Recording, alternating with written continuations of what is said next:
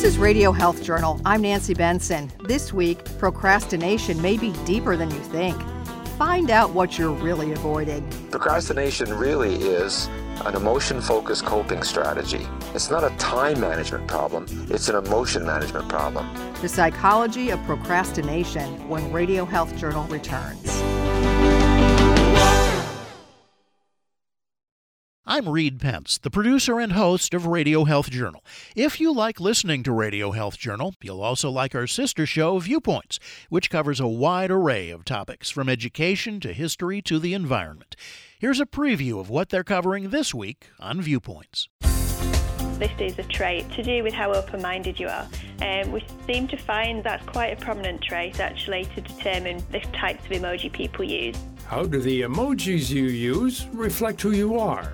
Then, it's cost 6 people their lives, and it's cost many others their fortunes and their sanity. An innocent hobby turned into deadly obsession next week. On your public affairs magazine, Viewpoints. Listen to Radio Health Journal and Viewpoints on your favorite radio station. And subscribe and listen anytime on Apple Podcasts, Google Play, and Spotify. Also, follow us on Instagram and Twitter at Radio Health Journal.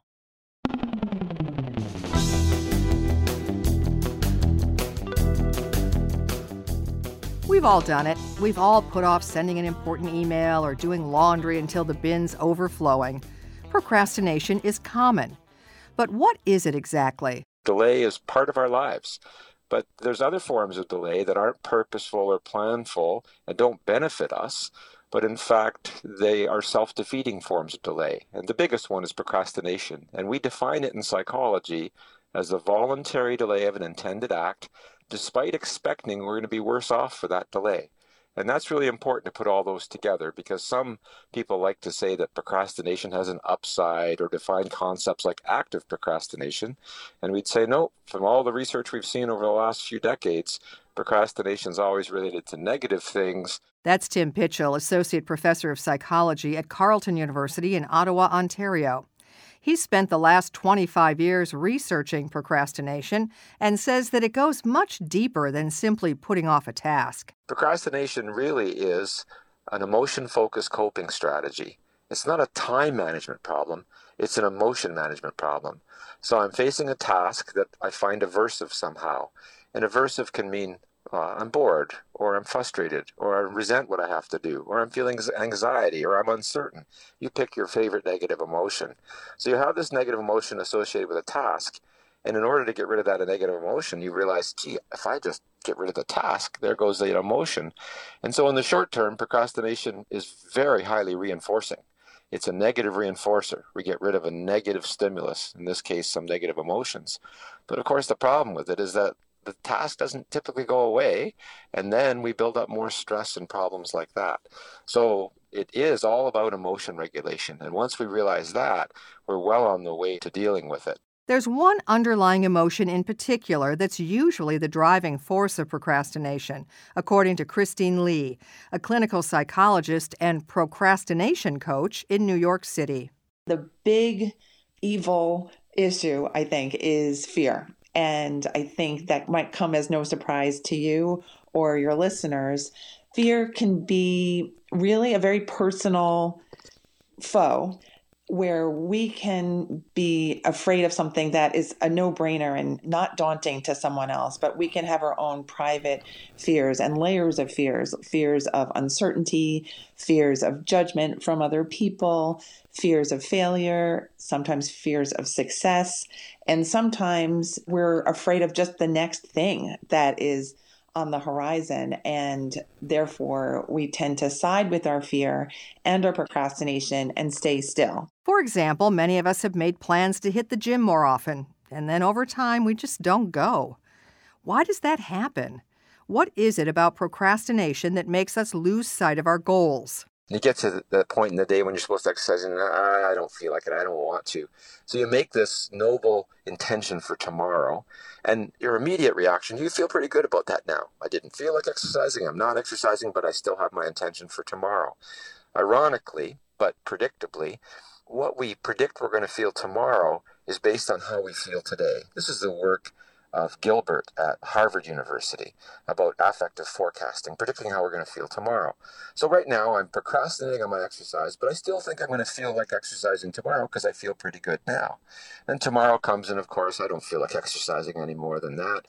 Now putting it off again, I'm starting to see this pattern in my own behavior, and we start that downward spiral.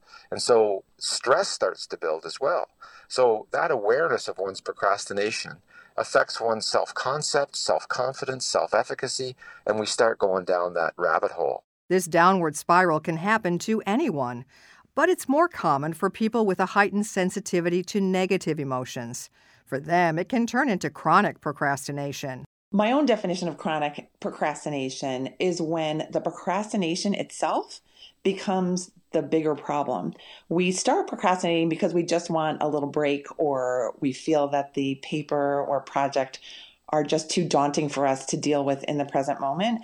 But when we start making it a longer term habit and we start relying on it as the go-to behavior, and it starts causing secondary consequences, like we start having to lie or to make ourselves look not so accomplished in the workplace, or when we have to start making excuses for our behavior or lack of behavior, then I feel you're looking at a chronic condition where the person doesn't really know how to escape the pattern or the habit, and then they're looking worse and worse to other people and to themselves as well. So the self-esteem also takes a hit when people start to use procrastination chronically. Lee used to be a procrastinator herself. She says that from her own experience, being a chronic procrastinator is something like never going to bed peacefully because you know you have things to do, but you can't quite do them. It's exhausting and can create even more emotional burdens. Guilt is just like the procrastination thermometer. And in fact, in early social psychological research by Festinger and many others, they use guilt as sort of a cognitive dissonance thermometer as well. In other words, you feel a dissonance between your attitudes and your behavior. In this case, it's a dissonance between your intentions and your behavior. So if you're starting to feel guilt, that is the awareness that you're not doing what you said you were going to do, and you feel some culpability for it. And it's not just guilt that some people may feel after procrastinating. Maybe did what you could, but you did it at deadline or after the deadline, and you did it with a feeling of anxiety in your heart. And I feel like that ends up being very costly to the procrastinator's emotional life. Our self-esteem tends to go down when we're procrastinating. And I feel like when we're knee-deep in procrastination, we also have the tendency to isolate ourselves because of that shame, because of that embarrassment, because of that overwhelm. And I feel that isolation is just no fun. But if you are a procrastinator, you aren't doomed to a downward spiral forever. Lee has developed her own system to help her take tasks head on. There's the SMAC technique that they can remember: simplicity, mindfulness, anxiety reduction, communication, and kindness to self can get you there. And you don't have to do all at once. You can just start with one area, and I think you'll be feeling better shortly. And to combat his procrastination, Pitchell focuses on mindfulness. I gently move my attention over to the next action. And when my focus is on action, I'm no longer focused on emotions, and I don't need to try to cope with them.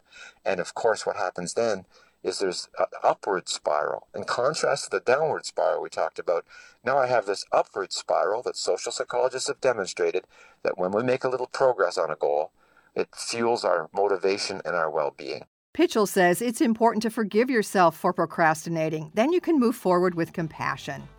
We all have daunting tasks in our everyday routines, and we're all capable of facing them.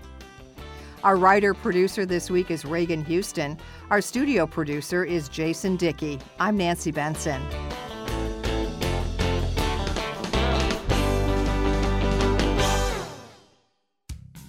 Radio Health Journal returns in just a moment. If you or someone you know is struggling with addiction, please call this toll-free number right now, 800-279-0419. That's 800-279-0419. By calling your addiction team, you're taking the first steps to recovery. Don't fight addiction alone. Their advisors are ready to take your call. Your future is still a bright place. The help you need could be one call away. 800-279-0419. That's 800-279-0419. This call is completely confidential, and if you have private insurance, there could be little to no cost to you. Even if you've already been to treatment, give us a call. There's no need to let addiction ruin your life. Take the first step now. Call your addiction team at 800-279-0419. That's 800-279-0419. Make the free call now. 800-279-0419. Your addiction team is a third-party advertiser for various treatment centers and placement networks. Individual results will vary. Visit youraddictionteam.com/terms for more information. Paid non-attorney spokesperson Fierce Nakawati with principal office in Dallas, Texas.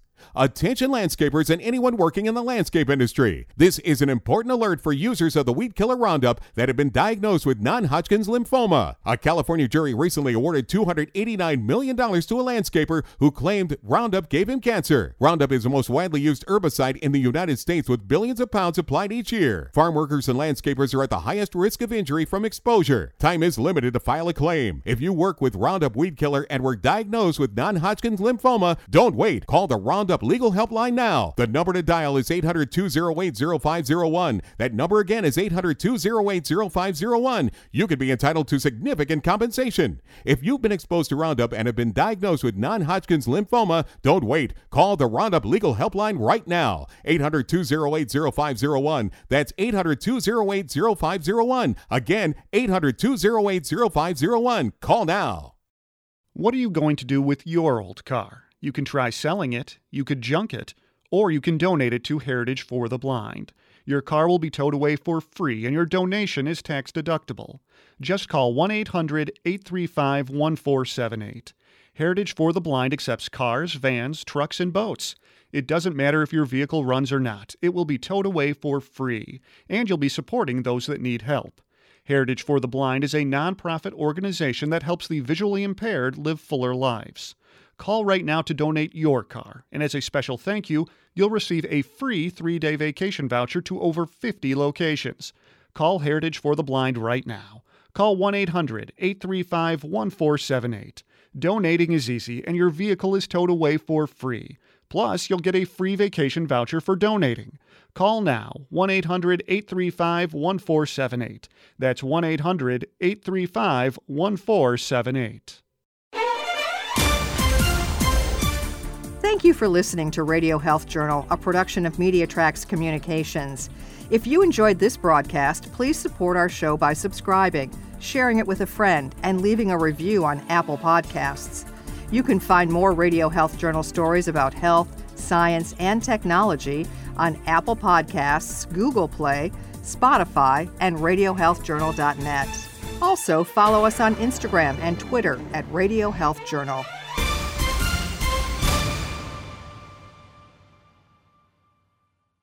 Coming up next week on Radio Health Journal. And then all of a sudden, the diagnosis of advanced stage liver disease is made and cirrhosis, and they're shocked, and they're looking at such treatments as liver transplantation. Fatty liver disease, a sneaky disorder that may affect a quarter of the population. Then, one side effect of cancer treatment most patients don't think about in advance. At least 60% of people with cancer treatment end up with a sexual problem. All that and more on Radio Health Journal.